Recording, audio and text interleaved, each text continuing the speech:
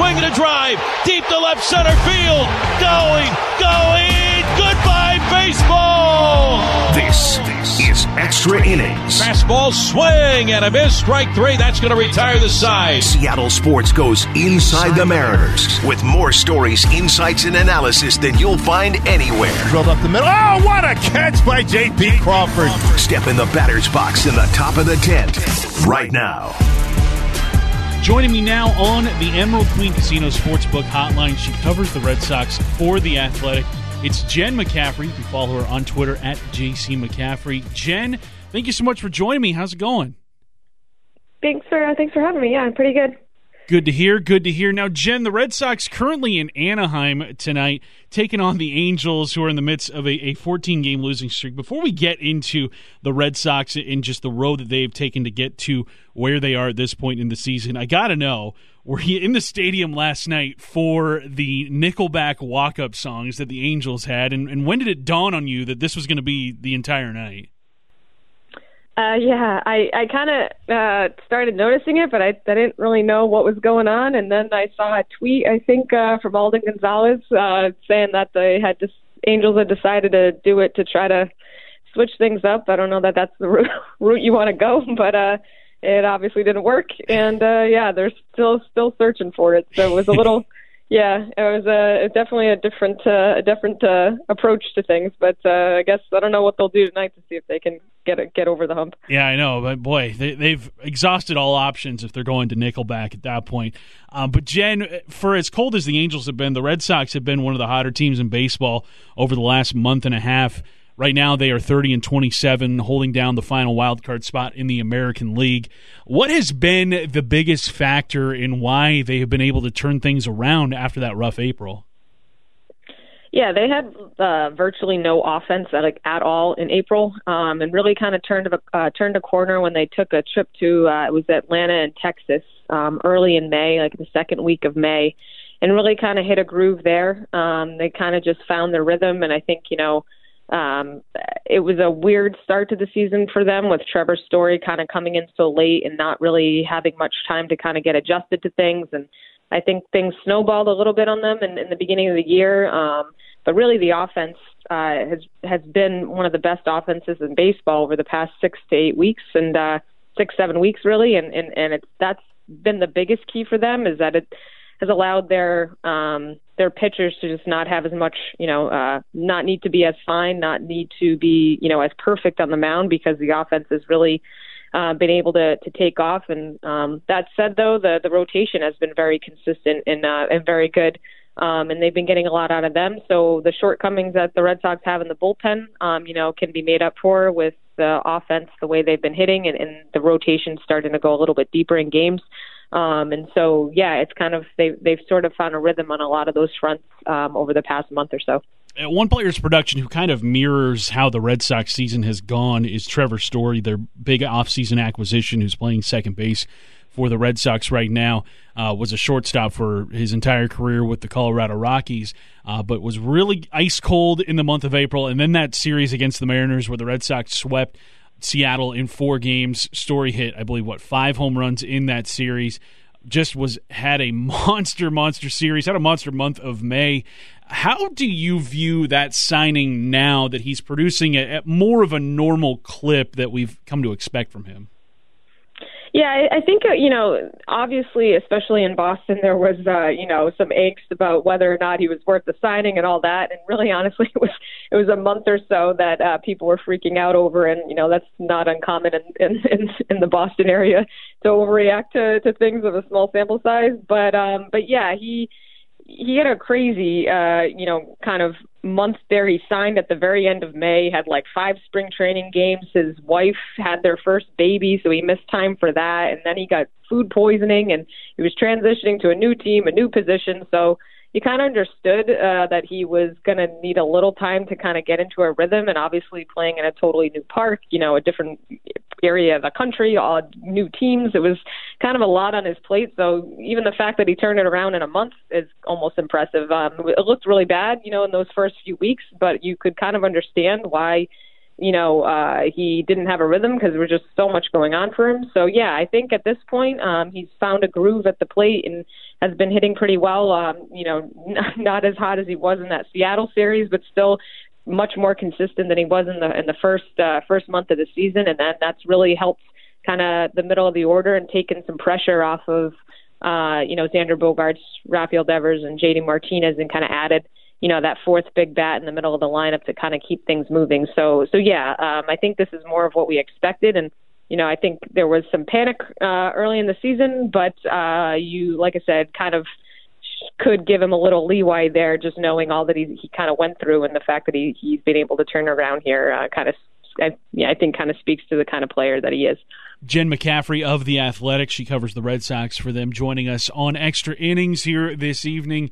And Jen, getting back to the pitching staff, which has really helped carry this Red Sox team ever since their slow start this season, especially starting pitching, I want to look at Michael Wacha, who has been a bit of a revelation for Boston's rotation, really after a number of average to below average years that he had between St. Louis and Tampa Bay. And there were, just a couple of years where his ERA was above 5, above 6, just didn't look like that pitcher that he was in his younger days with the Cardinals during their heyday. How have they been able to unlock these kinds of starts and these kinds of numbers from him? Yeah, they, kind of pinpointed a few things that they saw that he could maybe try better when he was with, they faced him, I think, late in the year against Tampa and noticed a few things that they liked about him, but that he wasn't necessarily doing. And so approached him in the off season and kind of laid out the map of how they thought he could be better. And it's kind of taken off for him. Yeah, he's I don't think anybody expected anything remotely close to what he's been able to do for them here, and has just been very consistent and a right up there with Nathan Eovaldi and Nick Pivetta, kind of anchoring the rotation here. Another veteran voice in the mix, to kind of help Garrett Whitlock, who's kind of entering, the rotation and kind of trying to figure things out as a starter, and even a guy like Tanner Houck, who's in the bullpen, but also, has started and can start and probably will get some more starts at some point this year, just given the way that they kind of set up their pitching staff. So yeah, he's been really big for them, and he's been able to kind of, I wouldn't say necessarily resurrect his career, but just kind of turn things around a little bit, and definitely has been a big key for them this year.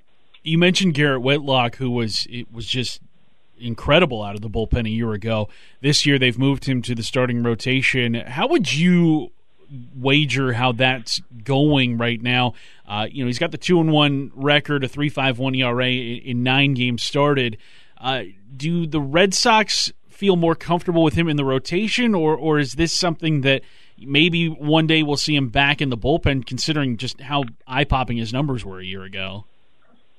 Yeah, so he came up, in the minors as a starter. He was always supposed to be a starter, and then obviously, the pandemic happened. He had Tommy John surgery. He's the Rule 5 draft pick, and didn't pitch at all in the 2020 season, the minor league shutdown season. So part of the reason they moved into the bullpen was to kind of get him back into the mix and to keep him on their roster, because he hadn't pitched in over a year, and they needed, as a Rule 5 draftee to keep him on the active roster. And then the fact that he kind of took off in that role, they just left him there. So I think the intent was always, when they picked him up from the Yankees in the Rule 5 draft, to see what his potential could be as a major league starter, because he was fairly successful in the role as a minor leaguer. And they wanted to kind of give him that runway. And obviously, it hasn't gone as smoothly as he, was able to produce in the rotation. In the bullpen. But I think that's almost to be expected. Those shorter stints in the bullpen, you can kind of bring your all and kind of attack guys, in a very pointed way. Whereas in a rotation, you're kind of, flipping over the lineup, seeing guys multiple times. They have more time to prepare for you because they know when you're coming in. So, yeah, it's been a learning process for him, and Cora's talked a lot about that. And, pitching coach Dave Bush, too, of just how they've been trying to, help him learn how to, be successful in a different way, than he was in the bullpen. And Chris Sale and James Paxton are, kind of not close to returning by any means, but, on the horizon. So maybe within the next month or so, we could start to see especially Sale back in the mix. So I'm not sure what that'll mean for Whitlock. We've asked a few different times, and they won't really say what the plan is.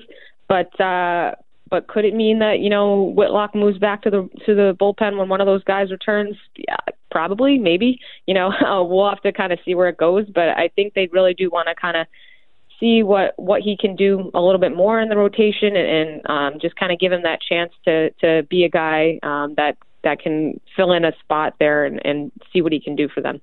Jen, last one from me. The Red Sox have an interesting free agency decision to make on Xander Bogaerts heading into this upcoming offseason. They signed Trevor Story this previous offseason, and he's got plenty of experience at shortstop.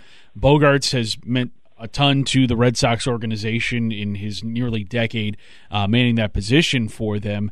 How do you expect the Red Sox to handle that situation, and do you think this could potentially be Bogaerts' final season in Boston? Yeah, that's kind of the number one question everyone's had all year. We don't know. It's kind of one of the things that's been looming over the team all year of how when they weren't doing well early in the year, it was in that first month was the storyline was is he going to get traded by the middle of the season because they aren't sure if they're going to be able to sign him. He has an opt-out at the end of the year, so it's not an automatic free agent, situation for him. But just given the way his contract sets up and what he's owed and what he could and should be getting, everyone's expecting him to take that opt-out. But he also has said time and again he wants to be here, and I think in a perfect world he'd like them to give him a big deal and stay here because he's already taken, a team discount in that extension that he signed in 2018 or 2019. So yeah, the other factor is that Scott Boras is his agent, and Boras is going to, want to get as much as he can for his client like he does with everybody. So yeah, it's the big thing. That's kind of the big storyline this year that everyone's sort of watching and trying to figure out what Bogaerts is going to want to do, if he's going to want to take a little less to stay here, or if he's going to just end up hitting free agency and taking that opt-out. So with Story here, it obviously makes things interesting. Story said he's, here to play second base, but obviously, things can change in the future.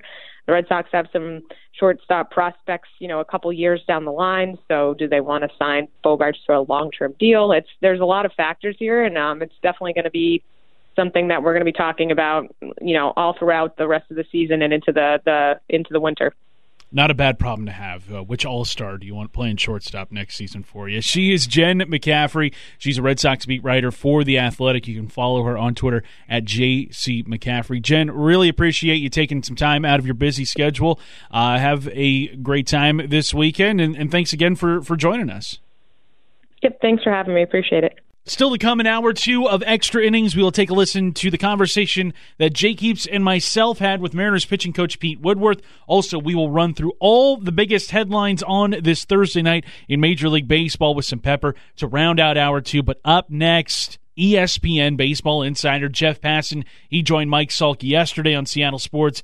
We will take a listen to the best of that conversation. This is Extra Innings. I'm Curtis Rogers. You're listening to Seattle Sports Station and the Mariners Radio Network. You're listening to Extra Innings, Inside the Mariners, on the home of the Mariners, Seattle Sports Station.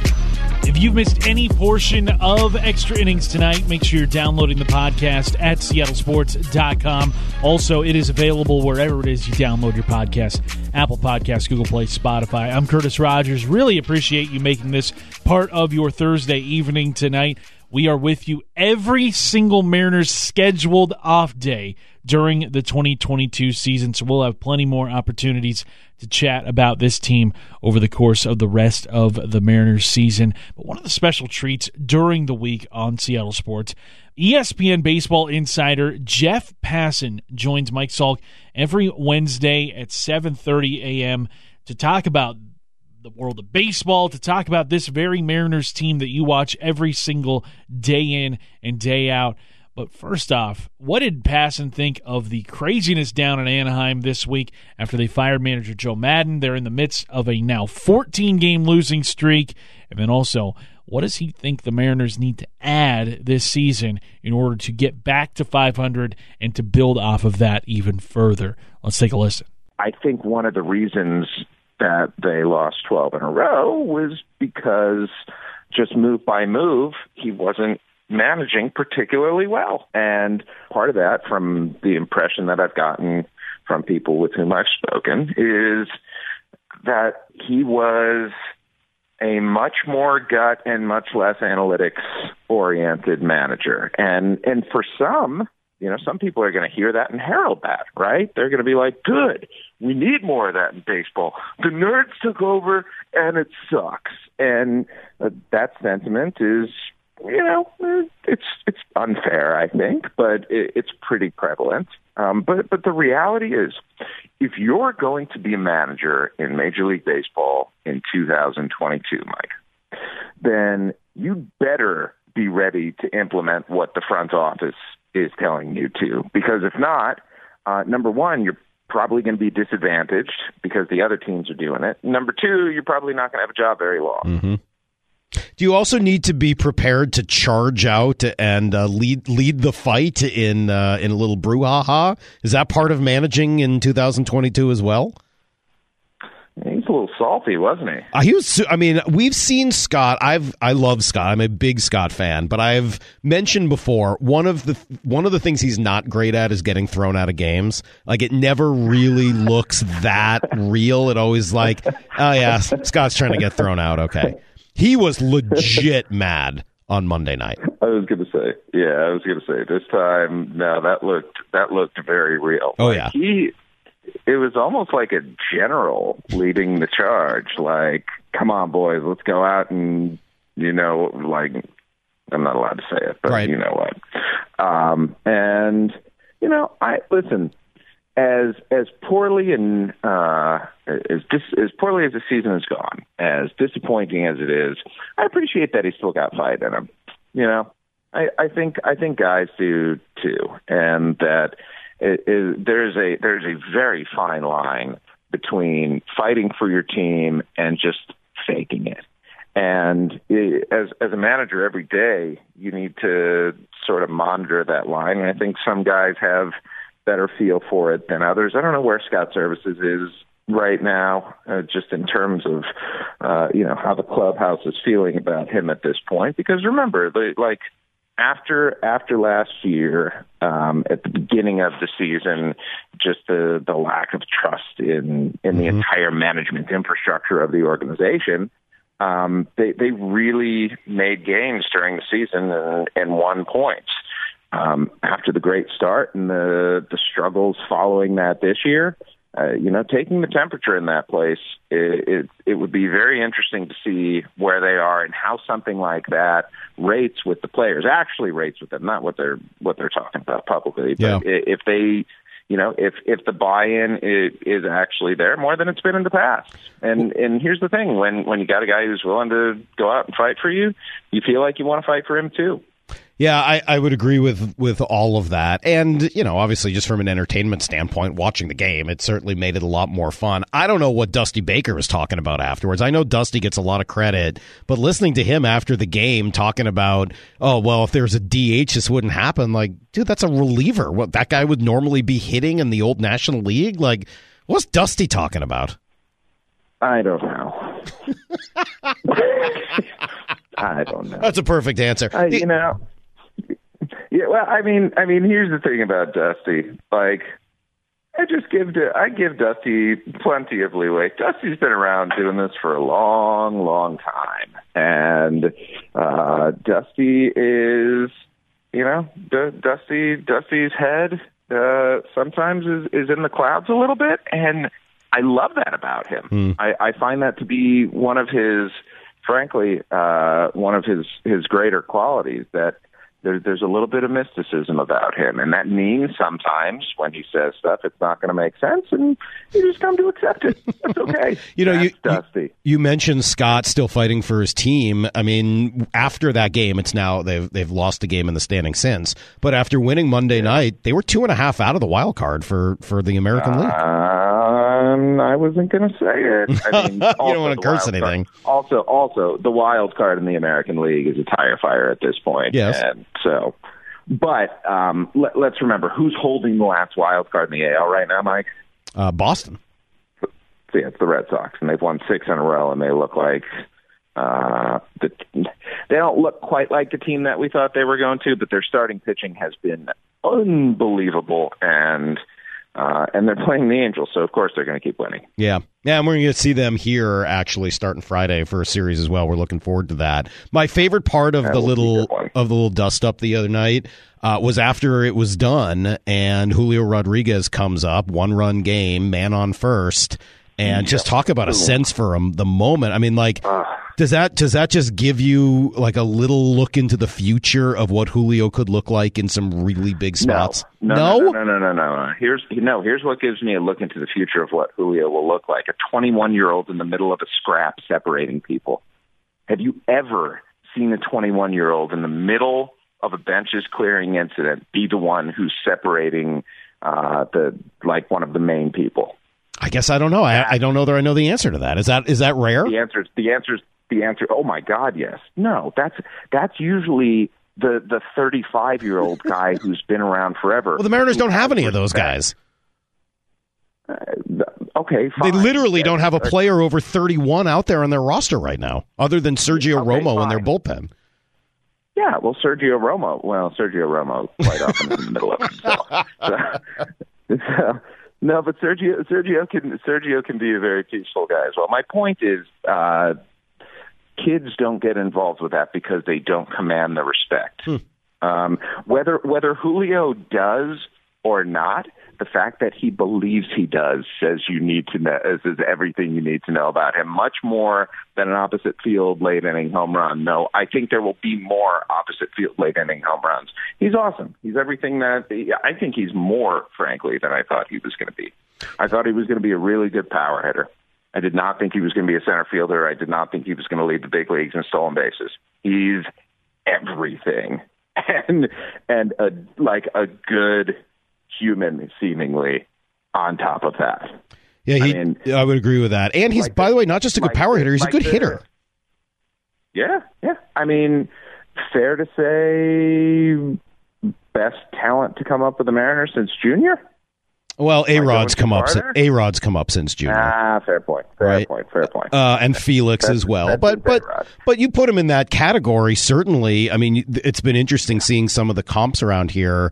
His first however many games in the big leagues versus Junior versus A-Rod, et cetera. And, he's right there with them.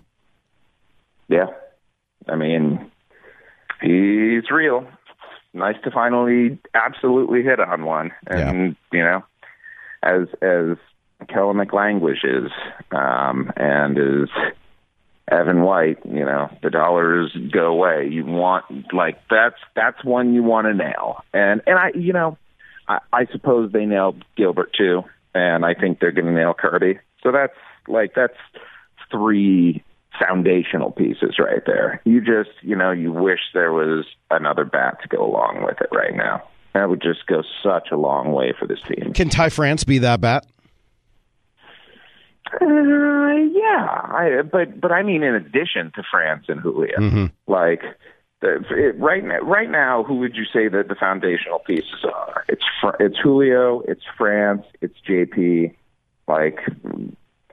Who else there do you see as someone who's going to be here a few years down the road? Yeah, I think from positional players, that's probably it. And if Kyle Lewis could stay healthy, I think we'd have that conversation. But unfortunately, I can't say that today. Yeah, hasn't happened quite yet, but could be Kyle Lewis. There's one more guy. That's where you go out and spend the money, right? Go out and get the bat. And I know the money spent this offseason hasn't really paid off to this point, so there's always peril in doing so. Like, you really hope you got to get that one right, but they need another bat. You know, it's funny. It's funny, but this team is despite whatever sort of major issues and holes you would find like that, if they just were getting better bullpen, better relief work right now, they would be just fine. What does that market look like? If they had 8 Penn Murphys, they would be fantastic. What does the reliever market look like this year? The left-handed reliever market is the worst. Are you talking free agent or trade? Trades. Guys you could bring in during this year. Yeah. The left-handed relief market is possibly the worst thing I've ever seen. I'm being dead serious here. You know, the best one was going to be Matt Strahm from the Red Sox. They're not moving now. The second best one was going to be Justin Wilson from the Reds. He just had Tommy John surgery. There are no left-handed relievers. None. I mean, it's really a dire situation. Like, I mean, do you want to go out and trade for Aroldis Chapman? Like, the Yankees might move him. No, not really. Yeah, I didn't think so. There's not much. Right-handed relief, it's not a whole lot better. I offer this possibility for all teams that need a bat and need some relief pitching. Kansas City should be selling because they're awful, and part of that sale should be Andrew Benintendi, Scott Barlow, and Josh Staumont, 2 power right-handed relievers, both with closing experience, and Benintendi hitting well over 300 is a free agent bat to be, and left-handed, and so balances out lineups, plays Gold Glove defense in left field. You know, Kansas City should do really well trading those guys, and they fit Toronto, they fit Seattle, they fit a lot of places. It is wild to think that we are less than 2 months away from the Major League Baseball trade deadline, July 31st. Heck, we're just about a month and a half away from that. Mariners fans always looking for who this team can add, and we know Jerry Dipoto is never one to shy away from a trade. But coming up next here on Extra Innings, we have got still plenty to get to. Pete Woodworth, Mariners pitching coach, he joined myself and Jake Heaps on Wednesday on Seattle Sports. Let's take a listen to that conversation and some really cool nuggets he had on Mariners, I'll say it, ace Logan Gilbert. That's coming your way next. This is Extra Innings. You're listening to Seattle Sports Station and the Mariners Radio Network. You're listening to Extra Innings, Inside the Mariners, on the home of the Mariners, Seattle Sports Station. Here comes the 2-2. Swing and a miss. He blew it by him at 97. Right on by McCormick as he swings through. Logan Gilbert has retired 11 in a row, and he has kept the Astros scoreless through 7. A brilliant night for Logan Gilbert. Zeros on the board for the Astros. We move along to the bottom of the 7th as the crowd stands for Logan Gilbert. I would say at the very top of the list of best things to happen to the Mariners in 2022 is the step forward, the multiple steps forward that Logan Gilbert has taken atop the Mariners rotation. He has been not just the best pitcher on the Mariners pitching staff, who Jake Heaps and I dubbed earlier this week as the ace of the staff.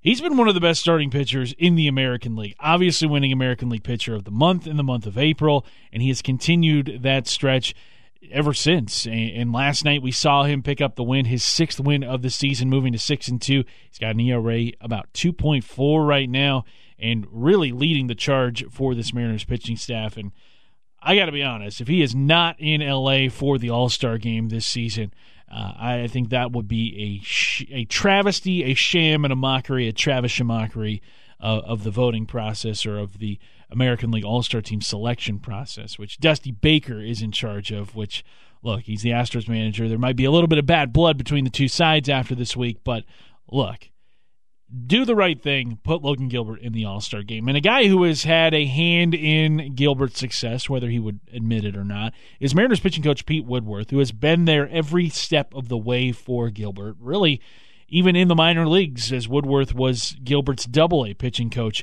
in Double-A Arkansas, and now he's up with the Mariners as their pitching coach. What has Woodworth noticed about Gilbert this season that has allowed him to have so much success? What does he make of George Kirby's year coming up from the minor leagues after about a month down there? And how has this bullpen turned things around? Pete Woodworth joined myself and Jake Heaps yesterday on Seattle Sports Station. Here's the conversation. You know, we get to see the evolution of Logan right in front of our eyes here. There's a lot. I don't want to say a lot has changed, but he's made a handful of adjustments in a short time at the big league level. I think the biggest one is just his mentality and his attitude, his confidence.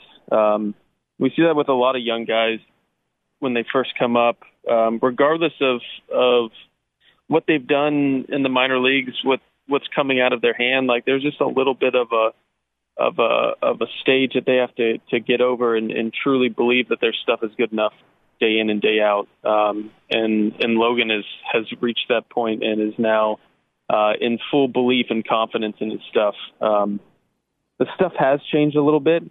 He made the adjustment last year, kind of the second half of the second half, to make an adjustment with the slider to start throwing kind of a harder, shorter one to command better. And then this off season, he came back into spring training with a much harder curveball and better feel and command of the changeup. So that kind of completed the 4-pitch arsenal that he has. Couple that with, a much higher confidence and self-belief and trust in his stuff. And then it was during his first start in Minnesota that he was moving real slow on the mound. First start, you want to make sure you're not going too quick, and he kind of went the opposite and was very slow. And I think it was after like the first or second inning, he just picked up his tempo in between pitches and his delivery, and just kind of started pitching like a psycho and took off.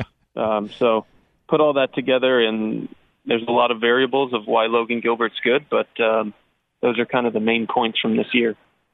Pete, when you look at what Gilbert has accomplished through his first 11 starts of the season, though a lot of us who cover this team and watch them nightly, I think we would say that he's probably exceeded the expectations we had for him this season, which were high to begin with. But has he exceeded the expectations of you and the rest of the organization? I don't think he's exceeded the expectations from himself, and I'll put myself in that bucket with him. Just being around him for the last 3-4 years, he's never satisfied. And you have to celebrate the little victories and the accomplishments that he's made and the adjustments and the success that he's having. But he's definitely not happy. I bet he's happy, but he's not satisfied. There's always room for improvement for him. And that's why he's special right now, and that's why he's going to continue to be special in the future and just continue to grow and develop, because he's never really satisfied with what's coming out of his hand right now and how he's executing. Now, Pete, when you walk out to the mound, I've got to tell you, got a very serious walk. Right? You got a very serious walk, got a very serious face. And I know what you're about to say is just going to be that hard impacting moment. Has there ever been a moment where you've had that look and you thought to yourself, I've got to lighten this guy up. I've got to tell a joke. I've got to get this guy loose. Have you ever delivered that, or is it all business up there? Yeah, I'm not good at the joke telling. I was hoping for some, a one-liner, something like that. I dropped a bear hunting analogy on Paul Sewald last year in Yankee Stadium. Nice. It was Tom Murphy out there. He was kind of pitching a little scared, and Yankee Stadium's tough, and he's up there. Everybody's 6'8" and 260 pounds, and right field is 12 feet away. And he wasn't on his A game of aggression that we're used to seeing with Paul, just coming out pumping, going right at guys.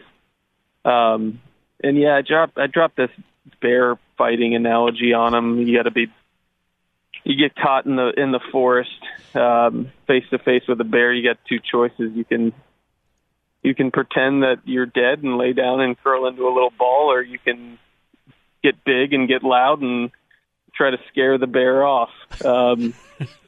And he ended up giving up a 3-run homer to Joey Gallo. Oh no! I put that one in. I put that one back in the bag. I don't think we're going to use that. Never again. Has there ever been, Pete? Because I coach, quarterbacks, and sometimes there's things that you say that you're just like, what did I just say? I hope that made sense. Do you ever have some of those moments? Yeah. We had a good conversation with the catchers this offseason on a Zoom call talking about mound visits, and some of my biggest regrets walking away from the mound was not walking out of there with the guy having a solid plan of what I'm going to do in these next 3 pitches. How am I going to attack this guy? Sometimes you're just going out there to give him a breather. Sometimes you need to get him more aggressive. Sometimes you need to slow him down. But the main reason is to simplify things and get this guy focused on what's happening right now. There's a guy in the box. What is the plan to get him out? What are the 3-4 pitches you're going to do it? Say it. Once you say it, the catcher says it, they hear it, like it just becomes more and more concrete. I think that's the biggest regret when I'm sprinting away from the mound is we didn't really come up with a concrete plan. Pete, last one from me. George Kirby has come up and has given you guys plenty of great starts. His command is otherworldly for a pitcher of his age. Have you ever seen a pitcher as young as him be able to command the strike zone like the way he does? No. I mean, that's why George is good. That's why he's always been good. I think that's his carrying trait. Is his ability to command his fastball. The slider command has been exceptional up here at the big league level.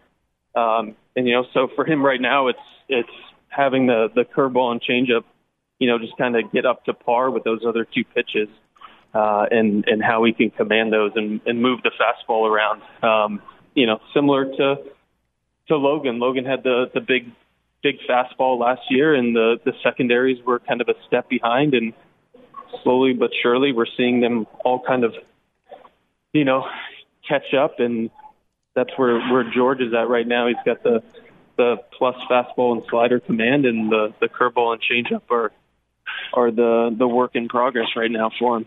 Well, Pete, thanks for coming on and joining the show. We're going to let you go and let you get down to business, and we're rooting for you guys, pulling for you hard, and wishing you guys the best of luck. Thanks, Pete. Appreciate you. Thanks for having me. One last segment to go. It's how we wrap up every single edition of Extra Innings here on Seattle Sports Station and the Mariners Radio Network. A little bit of pepper, looking at some of the biggest headlines across Major League Baseball on this Thursday night. Can the Angels shake themselves of this 14-game losing streak? Also, one of the wildest intentional walks you will ever see or hear of in the game of baseball. More to come. I'm Curtis Rogers. This is Extra Innings on Seattle Sports Station and the Mariners Radio Network. You're listening to Extra Innings Inside the Mariners on the home of the Mariners, Seattle Sports Station. One last segment for you here on Extra Innings. Appreciate you for stopping by here on this Thursday evening. Really, if you have made any part of your evening tonight, I really appreciate you stopping by. I'm Curtis Rogers with you every single off day during the Mariners 2022 season. Let's get into some craziness down in Anaheim. Obviously, the 14-game losing streak. That is of old news, but let's take a look at how they tried to snap out of it. Last night, we spoke a little bit with Jen McCaffrey of The Athletic, who covers the Red Sox. They're down in Anaheim tonight, still finishing up that series. The Angels tried their darndest last night to break themselves, to rid themselves of their 13-game losing streak. Unfortunately, that did not happen as they lost 1-0. Or rather, fortunately. You know what? I don't mind seeing the Angels going through what they're going through, as they have been a thorn in the Mariners' side for so long. But last night, maybe the most desperate measure an organization has ever taken to break themselves free of a losing streak. every single Angel player that came up to bat used a Nickelback song as their walk-up music. Yes, you heard that right. Now, Ryan Rowland-Smith and I on the postgame show got deep into our conversation about Nickelback and just do they deserve the hate that they get? And I think we were in agreement that, you know what, if you put them on at a party, everybody's going to be singing along to them. You had Shohei Ohtani. When he came up to the dish, you had Photograph playing. Look at this photograph.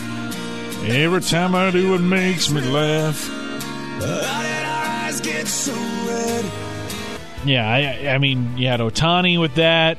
Tyler Wade, he had Savin' Me, another classic. Show me what it's like to be the last one standing. Teach me wrong from right. How do you worry me? And then I believe Joe Adele had How You Remind Me. This time I'm mistaken for letting you a heart was breaking, and I've been wrong, I've been down. Look, it's almost 9 o'clock. We can do just about anything we want on radio, including playing Nickelback. A very interesting way to do it. Unfortunately, they could not muster up a single run for the second time in 3 nights. They were shut out by the Red Sox 1-0 in the second game, or the third game of that 4-game series. Just looking for anything to break that losing streak. It's not going to come from the dulcet tones of Chad Kroeger.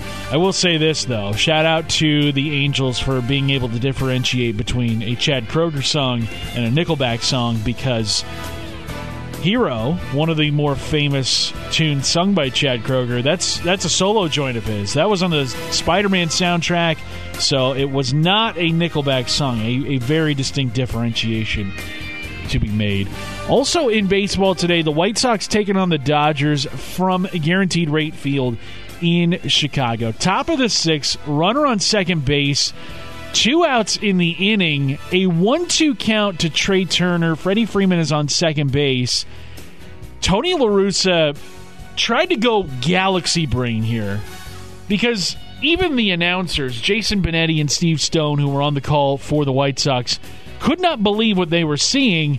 And as somebody that is seeing this for one of the first times, I really can't believe it either. They intentionally walked Trey Turner with a 1-2 count and 2 outs in the inning. Let's take a listen to the call from Benetti and Steve Stone. Now, wait a second. They're going to intentionally walk him. On 1 and 2? Yep. Can you explain that to me? I would think you don't want Turner to do any more damage, and you want to take advantage of the lefty-lefty. Typically at 2 strikes, the league batting average is quite low. Oh, yeah. It is that. When was the last time you saw somebody intentionally walked on 1 and 2? Doesn't happen often. Doesn't happen hardly ever. What a absurd thing to do for Tony La Russa. I mean, you've got also guys in the stands saying, Tony, you've got 2 strikes on him. It makes no sense. And yeah, it made absolutely 0 sense for them to face Max Muncy. And lo and behold, what do you think Max Muncy did? Well, let's take a listen.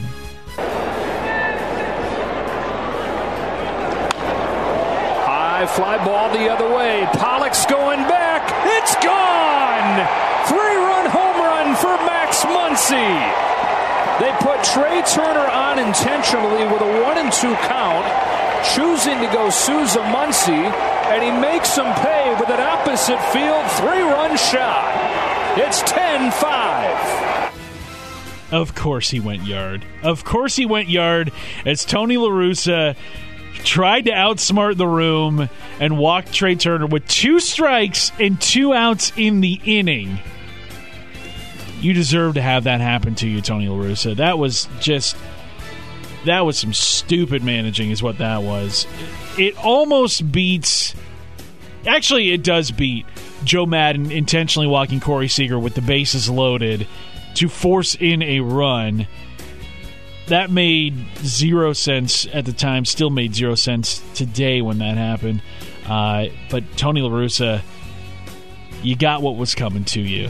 Also in baseball today, the Cardinals and Rays combined to play a game that ended in 114 minutes, under 2 hours. They completed a 9-inning baseball game. Both teams combined for 19 strikeouts, only 5 total hits in the game, 2 walks. Each starter went at least 8 innings with 9 Ks strikeouts, or with 9 Ks each. An absolute pitcher's duel between those two teams. 114 minutes is how long that game went. I know if Matt Nelson's listening, longtime Mariners board operator, I can only imagine how lucky he would be, how lucky he would feel if a Mariners game ended in under 2 hours. Miles Mikolas went 8 innings, got the loss for the Cardinals, gave up just 3 hits and 2 runs. Shane McClanahan, he goes 8 innings, gives up 2 hits, strikes out 9 for the Rays as they win it 2-1. G-Man Choi with the decisive home run, a 2-run shot off of Mikolas in the 3rd inning to give the Rays a 2-1 lead, which they would not relinquish. 114 minutes. That game was over before this show ends. That's right. This show is longer than that game by about 6 minutes. What a fast one between the Rays and the Cardinals today. And to wrap things up here on this Thursday night, All-Star voting it's live, folks. You can vote up to 5 times per day during a 24-hour span, and voting will run through June 30th at 2 p.m. Eastern Time, so 11 a.m. Pacific Time on June 30th. Make sure that you're getting Ty France to the All-Star game. Gary Hill had some wild stats today on Ty France on his Twitter account, at Gary Hill Jr., a must-follow if you're a Mariners fan. Ty France, his Fangraphs WAR among AL first basemen. These are all sabermetrics among AL first basemen. He has been just absurd. Fangraphs WAR 2.3. Baseball Reference WAR 2.9. His WRC plus of 168 is first. All 3 of those numbers are first among American League first basemen, and a league average of WRC plus is 100. His batting average is 327, which is second.